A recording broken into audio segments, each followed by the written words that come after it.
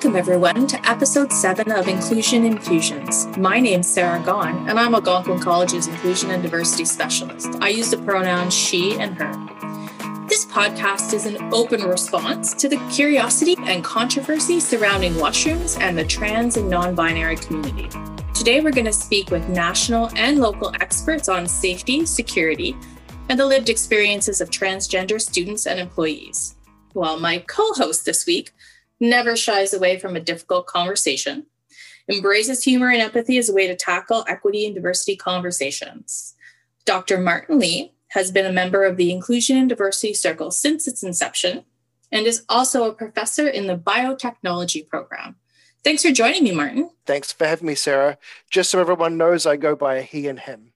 So, Martin, in my work with you, I have seen how committed you are to pushing for equity, diversity, and inclusion in your personal and professional life, for your colleagues and for your learners. Can you share with me perhaps a seminal moment for you where you recognized inequity and knew it was really important to push for change? Yeah, of course. And what I find interesting is that once you become aware of inequities, they suddenly become obvious everywhere.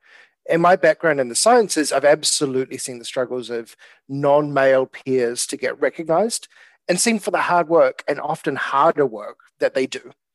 I think that launched me into teaching in a mode where I became quite sensitive to the issues facing these groups, particularly BIPOC and gender-affected peers. I particularly remember when I was starting preparations for a clinical trial in my PhD, I was instructed by my supervisors to only recruit, and I'm directly quoting here, healthy young males between the ages of 18 and 30 because, and again I'm quoting, they're not affected by hormones. At the time, I fought back pretty hard and was unsuccessful. I was only the student in the group. But now that I'm in a position to have a lot more control over learning spaces, I ensure that that's the sort of nonsense and frankly bad science that I had to witness and that it's not tolerated, certainly in the spaces that I have control over. Thanks for your example and your candor there, Martin, and letting everybody get to know you a little bit better before we jump too far into the conversation. I think your experience leads us into our conversation today on washrooms, and I'll kick us off with the story about why we're having today's discussion at all. So at Algonquin College, we've made many strides in creating more inclusive college, from policies, awareness, learning, addressing systemic barriers. There's been a lot of work done. But the most controversial and widely discussed item was in 2019 when we added signs to all of the gendered washrooms, men's and women's. And the sign said the following: "This is a men's washroom. Everyone who identifies as a man and or trans person may use the space. Algonquin College respects everyone's rights to choose the washroom that's appropriate for them." So if you want to check out an example of what that looks like, listeners, you can just Google it, Algonquin College washroom sign. And of course, the women's washroom said this is a women's washroom. There were gendered signs. Not that controversial sounding, but absolutely stirred up a lot of conversation. So in 2020, we updated the signs with different language after we received some feedback from the 2S LGBTQ plus community. So now if you were to enter any washroom on campus, you would see a sign with some beautiful rainbow imagery. And that sign says, "Algonquin College respects everyone's right to choose the washroom that's appropriate for them. If you see someone whose gender you think does not match the sign on the door, follow these steps. 1, don't worry about it. They know better than you." It's a little bit tongue-in-cheek, but more to the point, I think. Exactly. So that begs the question, why? Sarah, why would the college decide that signage was needed? Was there an incident that precipitated a change? Or is this something which the college had just been meaning to do and it found the right time to do it back in 2019? Well, Martin, yeah, there was a catalyst that really pushed the inclusion and diversity team in HR to move quickly with the signage campaign to really build awareness. So I received a request for support after a student who was using the washroom that matched their gender. And just sidebar, remember folks, gender is not something that you can identify for another person. It's a deeply held internal quality. It can't be seen. It can't be assigned. So the student was using the washroom that matched their gender. And another student notified their faculty that they were uncomfortable sharing the washroom with that other student. So people do the best they can with what they know. So when people know better, they do better. But the faculty member asked the targeted student to use the all gender washroom rather than the washroom that matched their gender. We don't have enough of these washrooms on campus, the all gender washroom. So it was a little bit of a distance away. It was not really convenient for that student to go to the all gender washroom. And it was, a well-intentioned solution, but it doesn't actually respect the rights of the targeted student. So this incident happened. The student was quite upset. So off I go, putting up the signs that I told you about in all the gender-specific washrooms on all 3 of our campuses. So, it was really an awareness effort. We could have issued a memo to all the staff. We have those that come out all the time, or a communique, but it wouldn't have generated the same broad awareness for anybody who enters our campus in the way that signage campaign certainly got the conversation going. It's really a visible statement of how we expect others to live our college value of respect. So let me tell you, Martin, these signs stirred up controversy, awareness, and passions like I've not seen. On the positive side, I received a lot of emails and phone calls saying that people had no idea about this being an issue for the trans and non-binary community, started respectful conversations with friends and family members, campus visitors, and Twitter certainly gave us a lot of love. Yeah, and that's all amazing. But of course, we wouldn't be here talking about it if the addition of signs hadn't also stirred up quite a bit of hate. So there appeared to be an organized campaign of misinformation and vitriol, which came out of, unsurprisingly, on Twitter. Some of those accounts that were sharing these things have since been suspended, which probably indicates that they've gone to darker parts of the internet where I, for one, am unlikely to follow. But most of the comments followed the old trope that we've heard before of, I'm a man who might want to be in a women's bathroom. Maybe I can do it now. And of course, but what about the children? For some reason, people find the idea of someone in a bathroom that they don't want to be there to be truly confronting. Yeah, I think that all these feelings, emotions, and that the love and the hate have really led us to the podcast that we're recording today.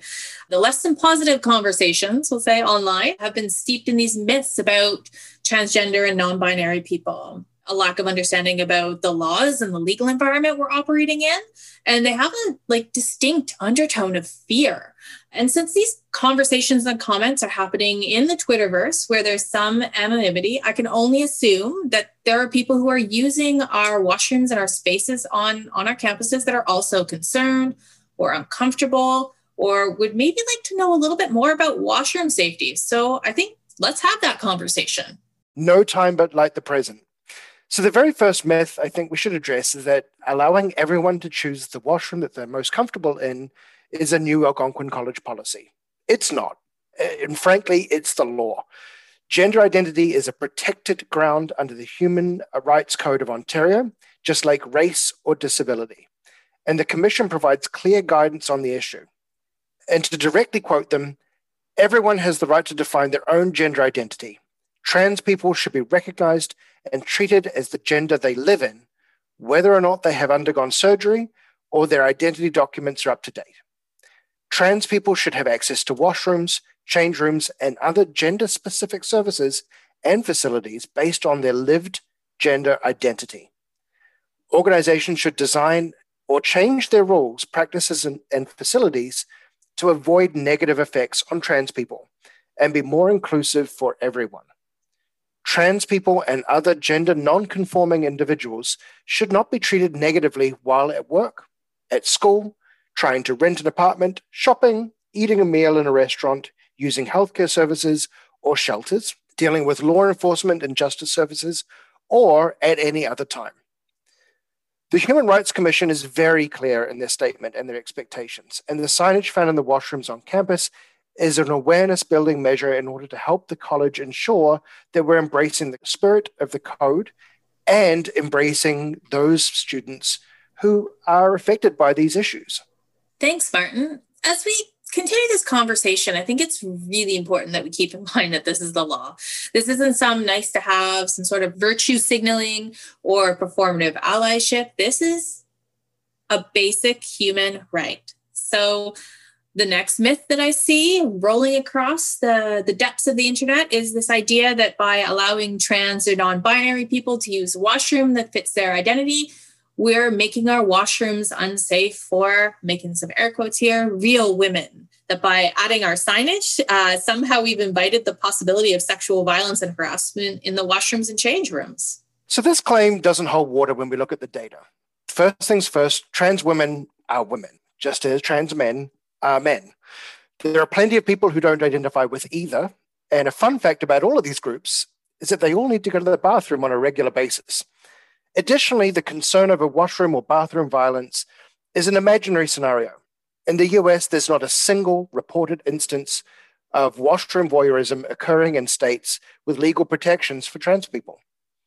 Research into 17 American school districts with protections for trans people, which collectively cover more than 600,000 students, found no problems with harassment in bathrooms or locker rooms after implementing their policies. To bring this conversation closer to home, we've invited the Algonquin College campus security expert to give us the facts. We're now going to welcome Mike Laviolette, Manager of Security for the college. Mike's been the Manager of Security and Emergency Services for the past 2 years after having completed a 31-year career with the Ottawa Police Service, where he worked in a variety of capacities, including the inspector responsible for homicide, partner assault, sexual assault, and child abuse sections, as well as the victim crisis unit. Additionally, he represented Ottawa Police as a member of OCTEVAW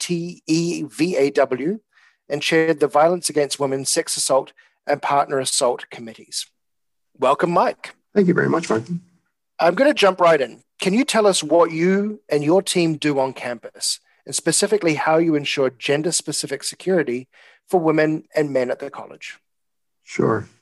So Security and Emergency Services is made up of 3 main components. We have the technical side of the house, so our physical security section. So with very little exception, almost every square inch of public access property is under video surveillance here.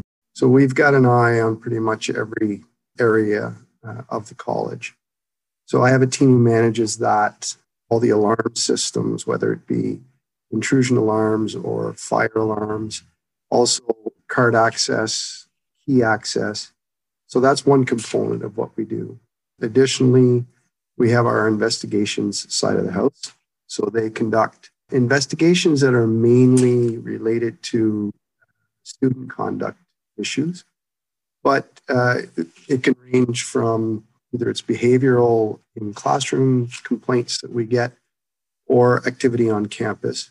And we also do investigations on behalf of human resources or staff-related matters. And we have one investigator who is specifically dedicated to sexual assault and or sexual violence as a whole. So that will take in everything. So if in fact we had an incident where there was some kind of conflict in a washroom related to transgender, he would be the assigned investigator as he's the specialist in that area. And then, of course, the last one is the one that's the most visible, and those are the uniformed officers that are seen walking around the campus.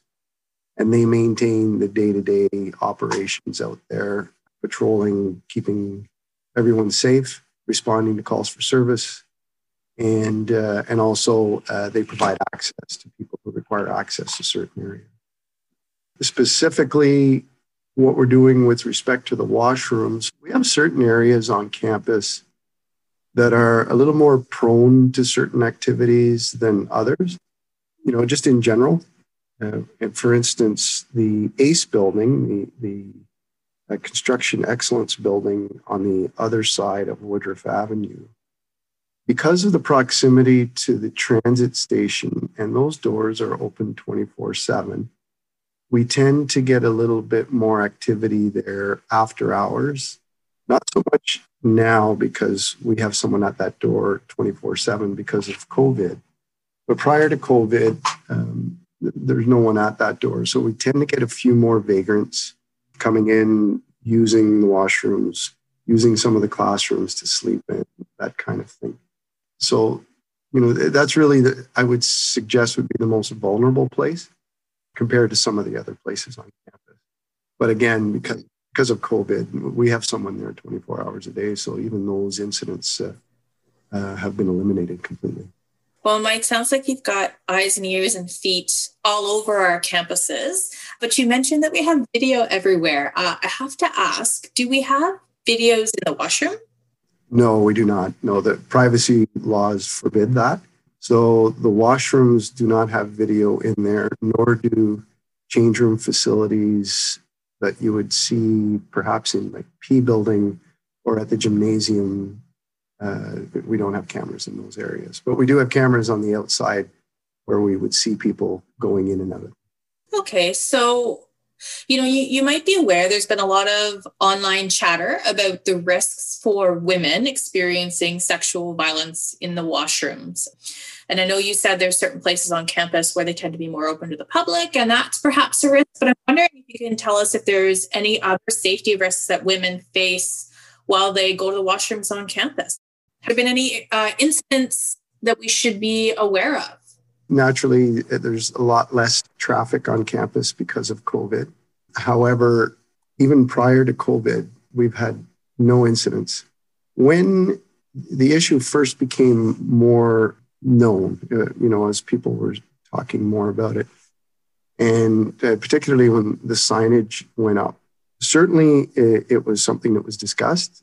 We discussed the potential risks here at length and put somewhat of a framework together in terms of what our responses would be. Our people are all trained and up to speed on the legislation and what the expectations are. But I have to tell you, we prepared for the worst, hoped for the best, and we got the best.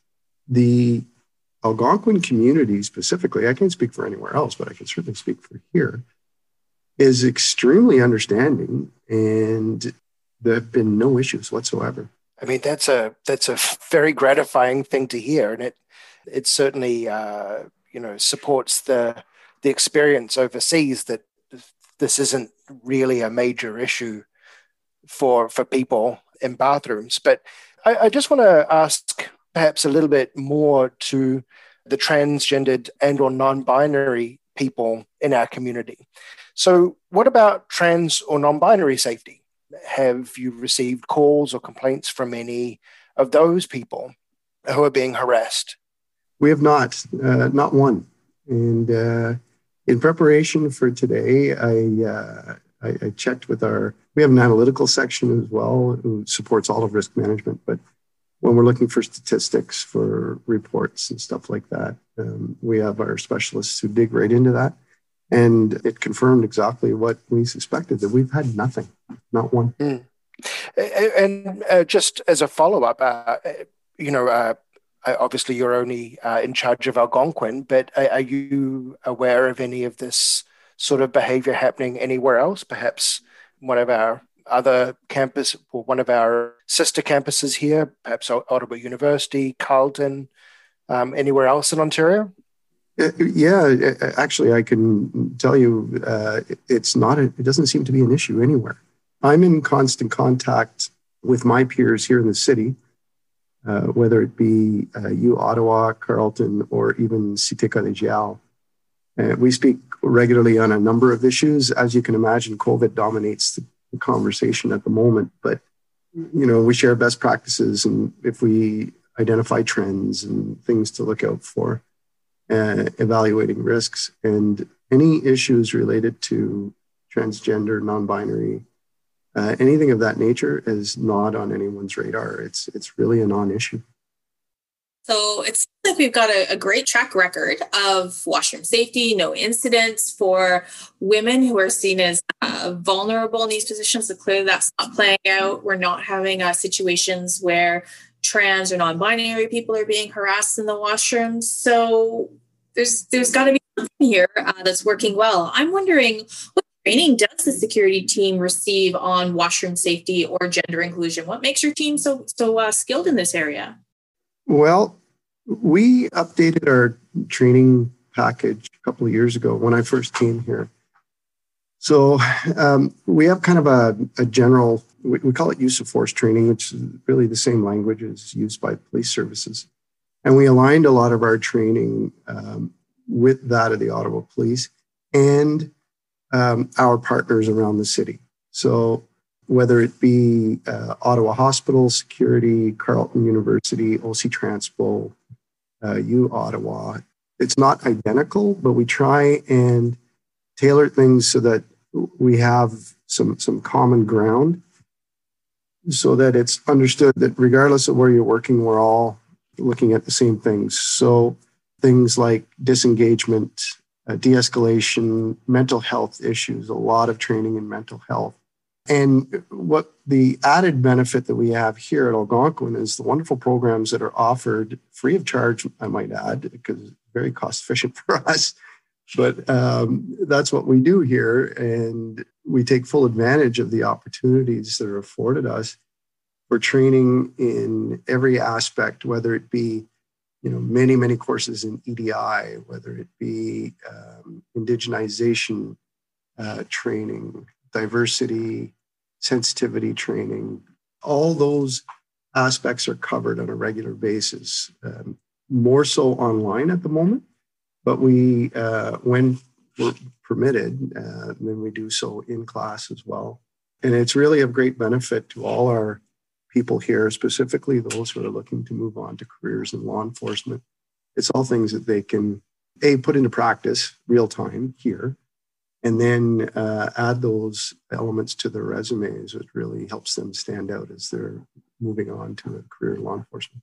Well, that's great. So I'm sure your team will be first up for listening to this podcast when we release it as another learning opportunity. And thanks to you and your team for making sure that our spaces are safe for everyone to use when they need to simply go to the washroom. Thanks for chatting with us today, Mike. Anytime. It was a pleasure being with you. Thank you so much for having me. Our next two guests are experts in 2S LGBTQ plus inclusion in the workplace and on campus. We're so pleased to be joined by Jade Pichette. Jade Pichette, also who goes by they and them, is an inclusion and diversity professional based in Tikaranto or Toronto. Currently, Jade serves as the manager of programs at Pride at Work Canada, where they work with over 150 large employers across Canada around sexual orientation, gender identity, and gender expression and inclusion. Previously, Jade served as the volunteer and community outreach coordinator at the Archives, the education program coordinator at Kindspace, and they continue to run an independent inclusion and diversity consulting business. They're one of the authors of Transitioning Employers, a survey of policies and practices for trans-inclusive workplaces. Jade is also an Asantru Githya priestess of Vindasir Kindred. They've been involved in many interfaith and anti-discrimination initiatives, including being the first trans feminine person to present at the Parliament of World Religions in 2018. We also have with us Quinn Blue. Quinn is the amazing coordinator of our Campus Wellness and Equity Center and has spent his life working hard on the issues we're talking about here, as well as many others. Additionally, I've worked proudly with Quinn at Project Acorn, a camp specifically designed for 2S LGBTQ plus youth. I was a mayor camp counselor, and seeing Quinn in his element was an honor. So we welcome both of you, and thanks for sharing your perspective on the topic of trans inclusion, specifically the washroom debate. To start with an introduction for listeners who may not have a deep amount of knowledge as it regards to 2S LGBTQ plus experiences, can you explain for us why washrooms seem or are seen as unsafe by the trans or non-binary community? Jade, do you care to kick us off? Sure, of course. Thank you for that introduction, Martin. In terms of, washrooms, they have historically been an unsafe place for trans people. And the narrative historically has also been in the media that having trans inclusive washrooms is unsafe, is going to provide some conflict. But when we actually look at the stories and the research, what we find is that consistently the people who are being harassed and experiencing violence in washrooms are overwhelmingly trans folks in regards to that issue in comparison to other cis demographics. Really what we see is everything from, verbal harassment, like you're not supposed to be here, you're not a man, you're not a woman, whatever that might be, and also sometimes physical or sexual harassment as well. This is kind of a out of date reference, but I think one of the best examples of that in media was actually in Better Than Chocolate, which is an obscure queer lesbian Canadian film that a trans woman actually gets physically harassed in the washroom. And as a trans feminine person myself, I have had to deal with harassment over the years in washrooms, but there is absolutely no cases of trans people harassing cis people in washrooms. There's none. They don't exist. There are situations of cis people who have donned the robe of being trans who have caused violence in washrooms, but it's always come out that they were cis and that they didn't actually identify as trans in any capacity. It's almost like these people are going to the bathroom to go to the bathroom and not for any other reason. Speaking entirely personally, I don't really understand what these people are supposed to be doing in a bathroom other than going to a bathroom. But here we are talking about it anyway. So, Quinn, can you add to that from a student perspective? What have our learning with you about the college's space?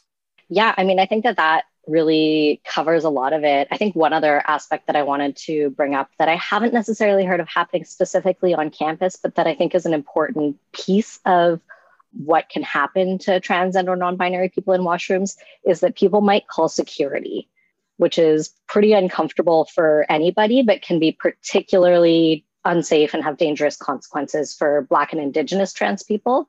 And so I think that that's an important piece to bring up as well, in addition to everything that Jade already said.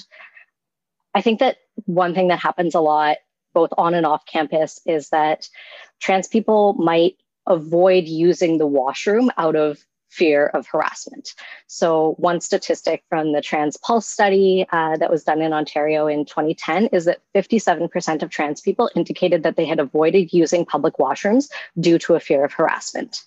And I absolutely see that replicated on campus, where I often hear from students that they take all sorts of steps to avoid harassment in the washrooms on campus. So whether that's having particular washrooms that they'll use preferentially over others based on how busy it is, how isolated or not isolated it is. Some students might only use the single stall washrooms, but again, that can mean that they have to wait a little bit longer, that they can't go during a class break, for instance, because there just isn't time to get all the way across campus where the closest single stall washroom is. So I think that avoidance is a really big part of what happens in terms of trans people accessing washrooms. And to add to what Quinn was saying, we also see rates of urinary tract infections and other types of illnesses in that regard higher among trans populations as a result of avoiding using public bathrooms. So we actually see the medical impact on trans populations because of that as well, not just the stress and the fear. Mm-hmm. Yeah, and I keep thinking about how much extra thought and time and anxiety has to go into using the washroom and navigating using the washroom when you're a trans or non-binary person. And I just want that energy and that time to be able to go somewhere else. Yeah, it sounds, exhausting, right? To have to process all these pieces. So, on our campus, we want to make sure we're inclusive and people can access whatever washroom that they need to access, which we know is the law. And so we started our sign campaign in 2019. Quinn, we've gone through a couple of iterations. I know you've supported some of that work. Are signs the answer, or do they make it better or worse? What's your reaction to that sort of approach? Yeah, I think for me, signs are one piece of a much bigger puzzle.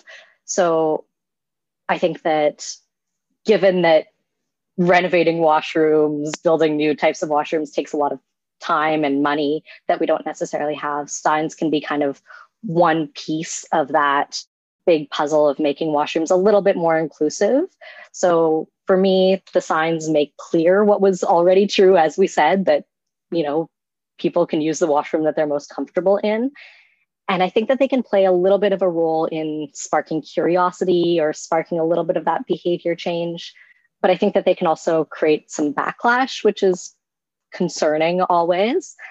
But I think what is most reassuring to me is when I hear from trans people on campus that those signs helped them to feel comfortable using the washroom of their choice. And I think that matters a lot. I think it matters that those signs are something that people can point to and say, hey, I'm allowed to be here if ever the issue comes up. And to add to that, I mean, it's not just trans people who gain more of this sense of safety, right? It's anybody who doesn't fit into what is considered gender normative. So, you know, for example, masculine women who still identify as women, I have heard of so much harassment of masculine women in washrooms. Even though they were assigned female at birth, they identify as women, they're going into women's washrooms. So, I mean, the signage helps not just trans populations, but all gender diverse populations and gender expressions. And I've seen other universities, colleges, and workplaces go the kind of signage model.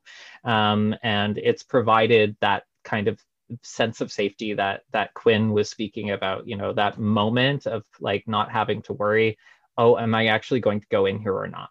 Because I know that's a narrative that I know a lot of trans people have made, is we make the decision of, do we feel like we can use this washroom? Do we feel like we have to go somewhere else? And those signs can create that sense of safety to actually go in. But I mean, we have seen there are places where backlash happens, even though it's like, okay, there's plenty of gendered washrooms for you still to go to if you would prefer a gendered washroom. And legally, nowhere can discriminate. Like it's against the law. So if you have an issue, take it up with the courts, you know, like, and so, yeah, I've seen those signs work in other places across Canada as well. Well, I love that you kind of mentioned how these signs indicate to trans and non-binary or kind of people whose gender expressions don't fit with some hypermasculine or hyperfeminine mold. But what about the cis people who perhaps were not aware before that trans people were using the washrooms with them? And now because of these signs, we're seeing cis people are saying, wait a minute, trans people can use these washrooms? Now I'm really uncomfortable with this. Kind of, what is your response to that kind of a comment? So, I mean, I would say that it is the same level of history and discrimination that we've seen time and time again, just with different identity categories. You know, like as somebody of mostly white settler descent, I get very careful about speaking on behalf of BIPOC communities, but there was a history of segregated washrooms based on race, and white folks saying, I don't feel safe to go into a washroom with Black folks. And you know, I see this as a recurring narrative of there are certain spaces where people say, oh, this marginalized group is coming into my space. That is a danger. And where that roots is fundamental discriminatory and bigoted attitudes at the end of the day, you know. And like, if we say no X of any other identity marker should be coming into this washroom, then we really have to think about it. Do we care about all of us living in a society where we are equitable? Do we care about all of us having the same rights and freedoms? And if we do, people should be able to use the washroom. And that fear is coming just out of a place of cissexism and transphobia. Yeah, what I also find interesting, and you know, I'm a cis man, but one of those the images that I think this constantly reinforces this message is of the villains in movies. You know, for some reason we constantly get this image of trans folk or gender non-conforming folk being the bad people. Right, it's a common trope in horror films and so on, and it's tired for one and run out. But also, I think it's had this deeper message of making other people feel unsafe when they're around these trans people. And I think we're now seeing the very real dangers of that messaging. Am I out to lunch on that? That feels like a thing for me, at least.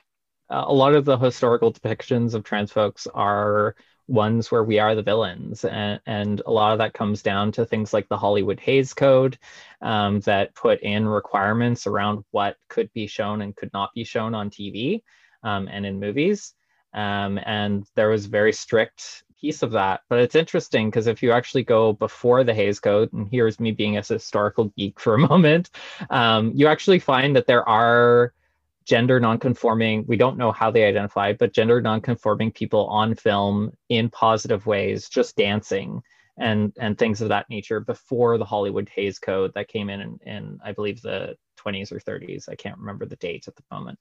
So you actually have that in earlier film, very, very early film. And then these days, there isn't as much of that. And there's some queer and trans folks who've taken that up and said, okay, if you're going to see us as the villains, we're going to play around with that, right? And so there's, people who dress up as villains for, Halloween or other things. There's a book called The Lavender Menace that I really enjoy, which is a bunch of short stories of queer and trans villains. Because we when we think about all of these pieces, it's how we've been trained over time. And I even think back to folks who like within the community, because I know I've experienced a lot of discrimination within the queer community itself, mostly from cis lesbians, not entirely though, for sure.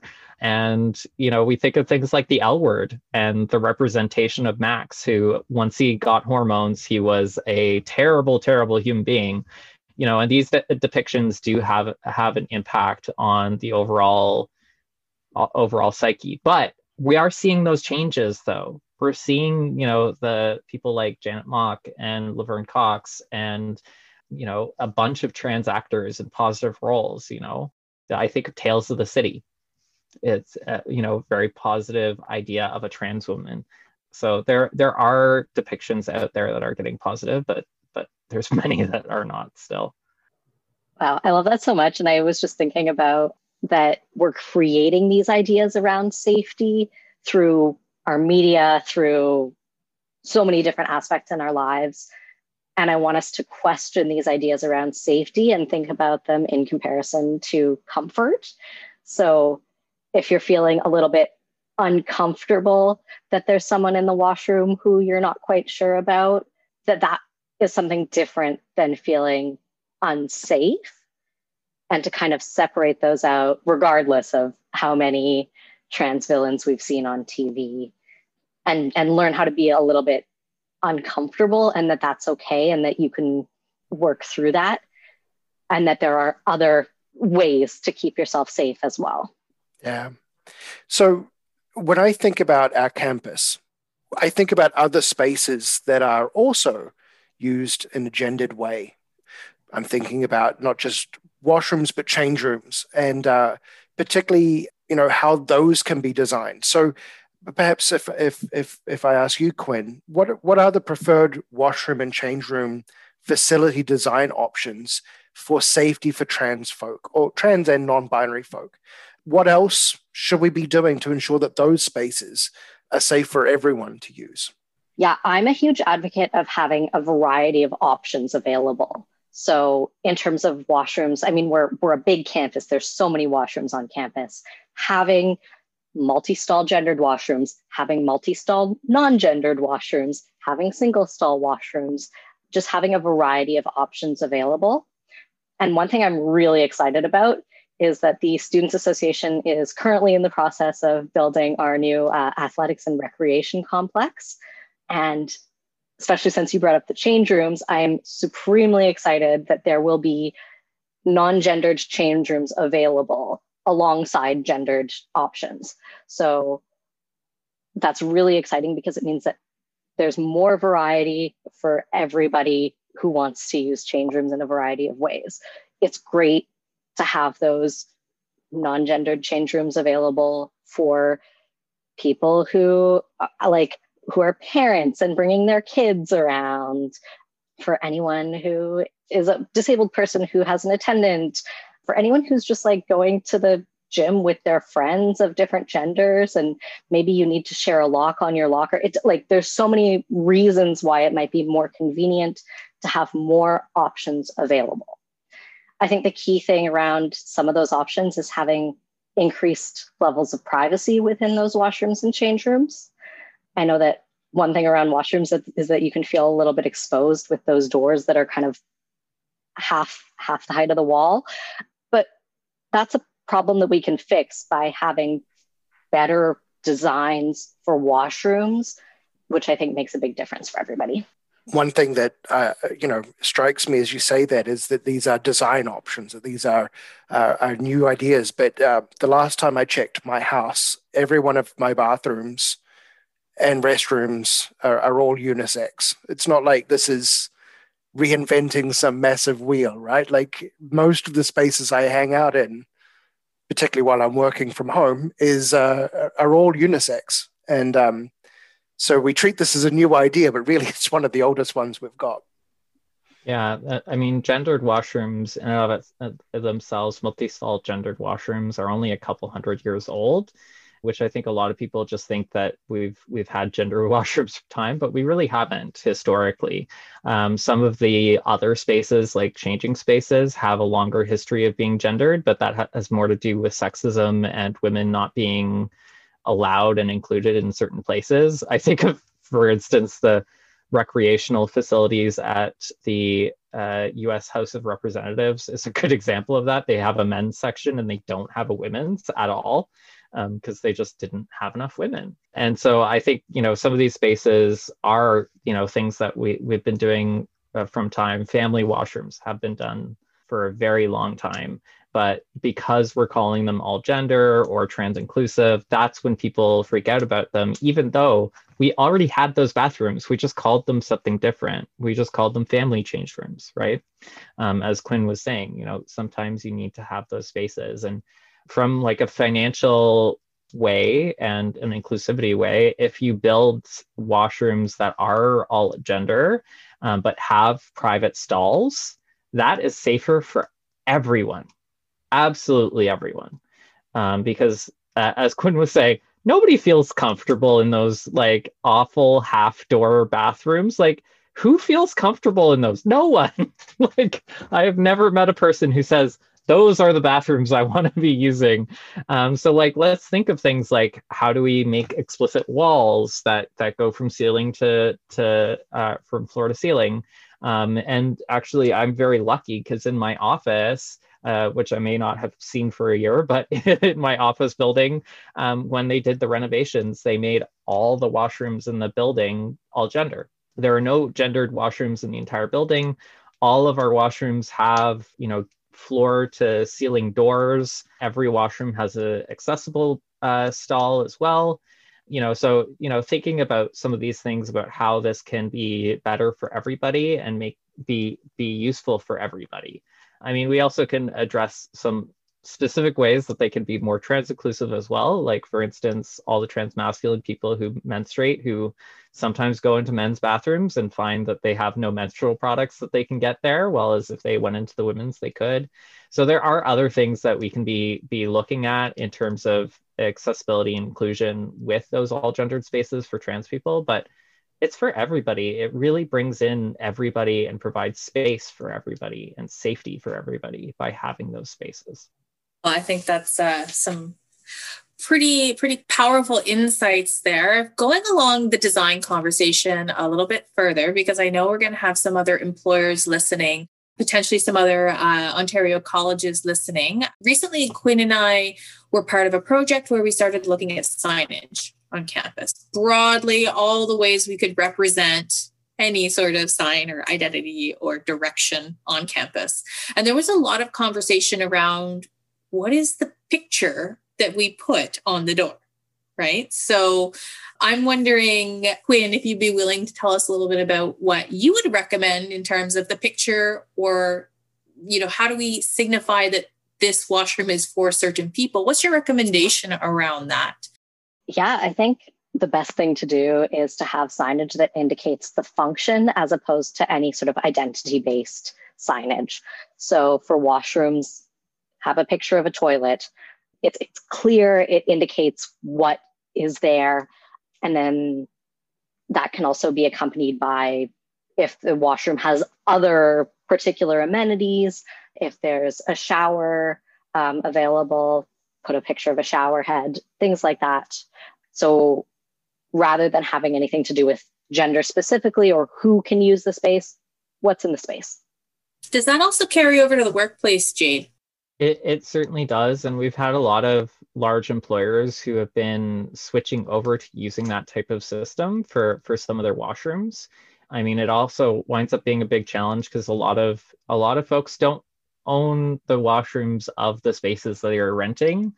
So that can be a challenge for a lot of people. But for organizations who own all of their spaces, are designing all of their spaces, really having, as Quinn said, what's in the washroom is the most important piece. And of course, I always recommend as well looking at making sure that there is, clear lettering that has big letters below it still that says, washroom or restroom or something along those lines. It doesn't even have to say all gender necessarily, because you're already putting in what is in the washroom and then saying that it's a washroom, and then making sure that there's also Braille on that as well, because we want to be as intersectional in our inclusion as possible. And of course, also if one of the stalls is accessible, adding in a, as much as I don't like the wheelchair symbol for accessibility, because I feel like it has its limits, it's still good to add in there if you have an accessible piece of that space as well. Thanks for that. I mean, it's incredible. People who don't speak English as a first language perhaps have different physical abilities. They also need to use the washroom as long as people who have a gender, which is everyone. So I think this really gets that universality of using the washroom. And I have to admit on this one, my personal pet peeve is when I go into a trendy restaurant or a fancy bar and there's restrooms, and on the door there's some really cool imagery and I'm supposed to be able to figure out which one applies to me. So then I look at it, I'm like I guess I'm a lipstick. Like I'll try this one. But designers, don't do that.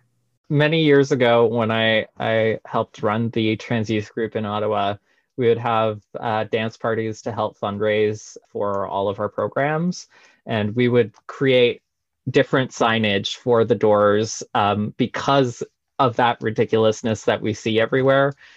So one party, it was, are you a cake person or a pie person, a dog person or a cat person? These are the choices that we should be making in terms of who we are, not what's between our legs or what's perceived to be between our legs. Yeah. When did feminine become associated with a stick figure that swallowed a triangle?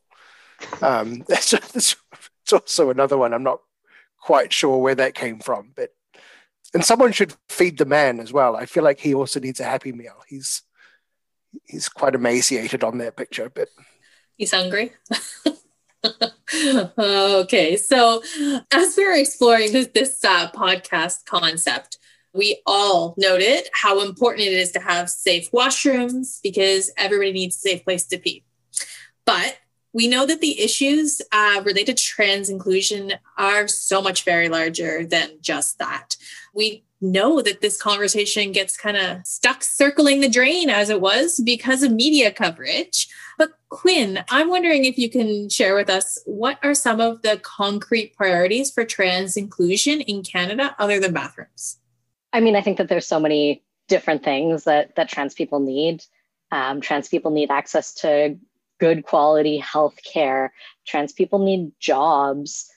Trans people need better media representation that isn't portraying people as villains. I think that there's so many different factors in what trans people need that also goes into what poor people need and what people of color need.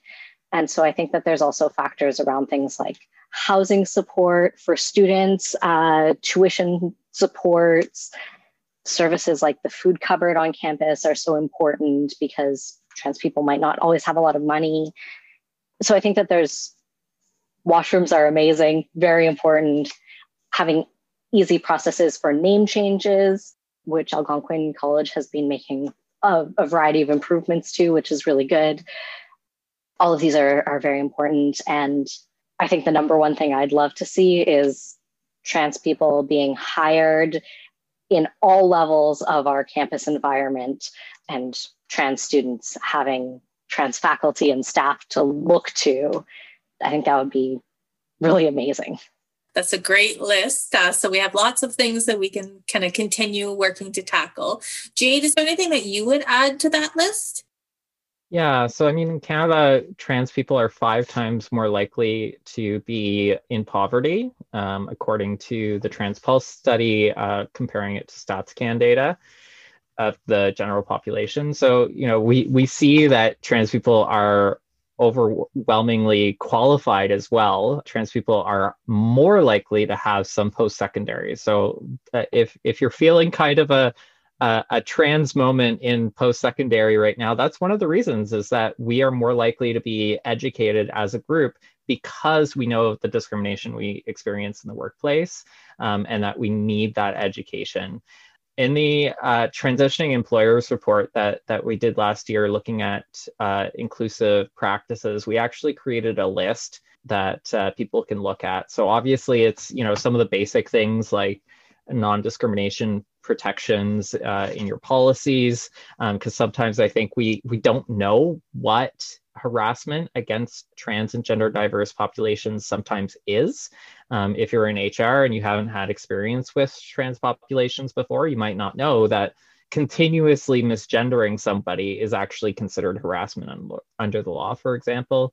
But I mean, there's still a need for more healthcare coverage. People think we have full healthcare coverage for trans people. We don't.